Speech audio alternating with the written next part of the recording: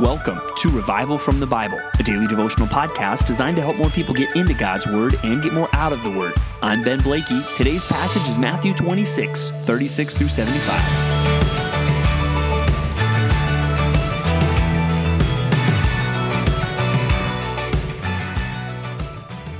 How can you be spiritually victorious?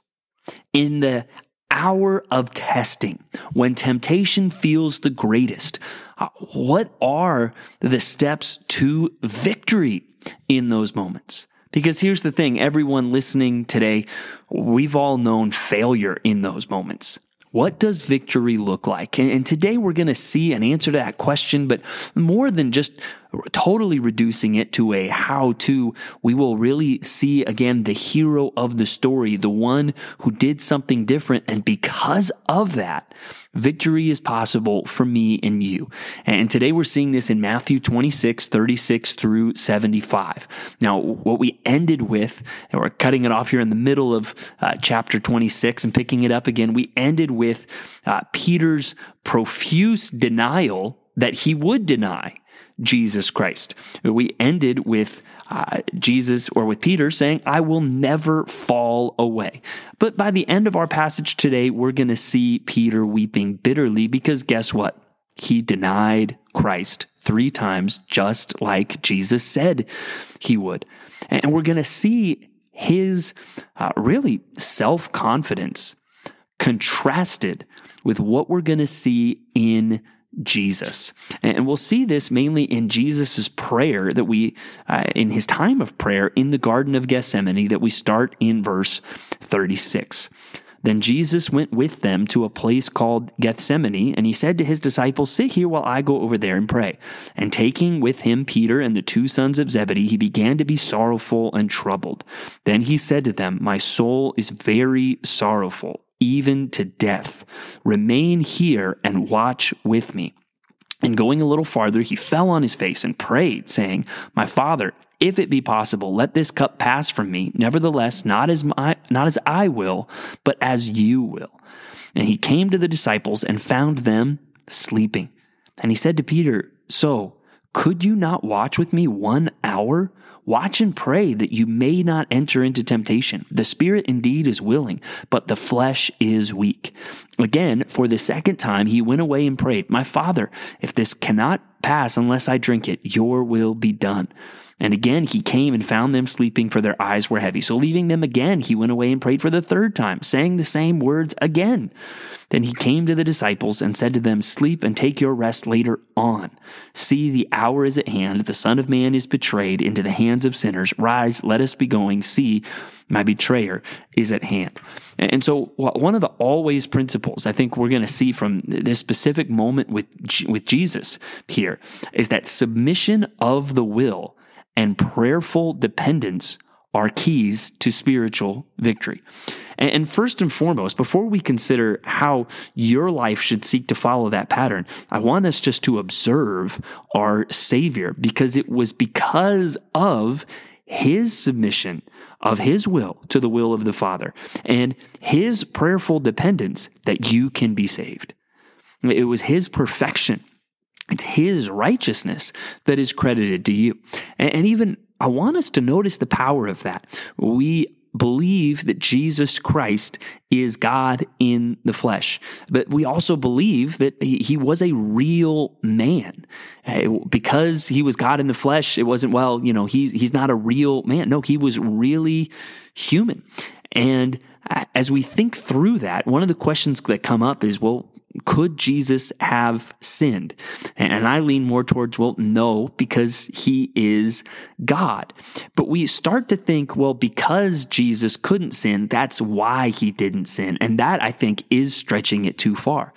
Jesus did not sin because he lived the perfect human life, because he showed submission of the will and prayerful dependence when all of us have failed. He did it right. It wasn't, this temptation's really great, but I'm God, so I'll pass the test. And it's not actually going to involve any real temptation. No, look at him in the garden. Look at the distress of his soul and see him prayerfully depending on God and submitting his will to him. So first and foremost, this should be a point of worship for us as we praise Jesus, our Savior, the man Christ Jesus, and his perfect obedience to the Father that opens the door for you and I to be saved. We need to worship Christ for that. But as we consider, the Christian life, we are called to be like Christ. And we see the contrast with Peter. I do think we see some things that we can learn and we can apply to our own lives. That when we are in moments of temptation, we need to submit our will to the Father and we need to prayerfully depend on him. And that's where, if you look at this and you say, okay, we got Peter and we got Jesus, and they're both about to, basically endure a hard situation and temptation. Who's more likely to pass that test? I think every one of us is going to say, I'm going with Jesus on that one. I'm trusting Jesus to pass the test. Okay, well now look at the garden. Who is passionately praying and who is sleeping? See, that doesn't fit. You'd almost say, shouldn't Jesus, because he's God, be sleeping in the garden, knowing, God's got this and I'm God, so, I'm not going to fail this test. But there he is, passionately praying and depending on God. And so I want to encourage you to think through the temptations you may be facing, the hard situations, and even just view a lot of temptation really through this mindset. That one of the biggest challenges of sanctification is submitting our will to God's. And this can show up in so many ways. Maybe there's persecution you are facing and you're saying, I want to get out of this by backing down on the truth of the gospel. That's not submitting your will to God's. Or maybe it's just anger in a moment where you are displeased about something and even you feel unfairly treated. Are you going to submit your will to God's in that moment or just lash out in your own anger? So we need to consider our own temptations in light of these facts. Just that reality of submission to the will of God. I am placing my will below the will of God and saying yes to his will and trusting that his will is better. Because, you see Jesus saying, if it be possible, let this cup pass from me. Nevertheless, not as I will, but as you will. And there you see Jesus, ultimately, his will is aligned with the Father. His desire is to do the Father's will more than it is momentary comfort or anything else like that. So I want to encourage you to submit your will to the Father in those hard moments and to be prayerfully dependent. I don't care how old you are spiritually. I don't care how mature you are spiritually. You need humble dependence on God. The moment we start depending on ourselves, there's usually a spiritual disaster that follows. As it says in 1 Corinthians, let him who thinks he stands take heed lest he fall. And then we see the scene of the betrayal as they come. And we know from other passages it's Peter that takes his sword and strikes the servant of the high priest and cuts off his ear. And Jesus says, put your sword back into its place, for all who take the sword will perish by the sword.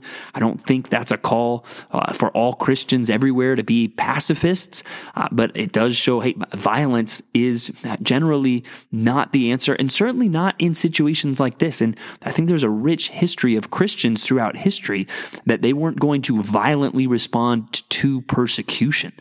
And I think we could see some of that from this passage. And then you see Jesus before the high priest, and there's this gathering of scribes and elders. And there's an interesting part of this. You see they have to stoop to false accusations. They're seeking false testimony.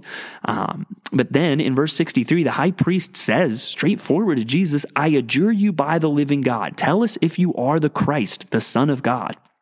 And Jesus said to him, you have said so. And some might say, hey, look, Jesus didn't say he was God because he didn't even claim to be the Messiah. Because look, he just says, you have said so.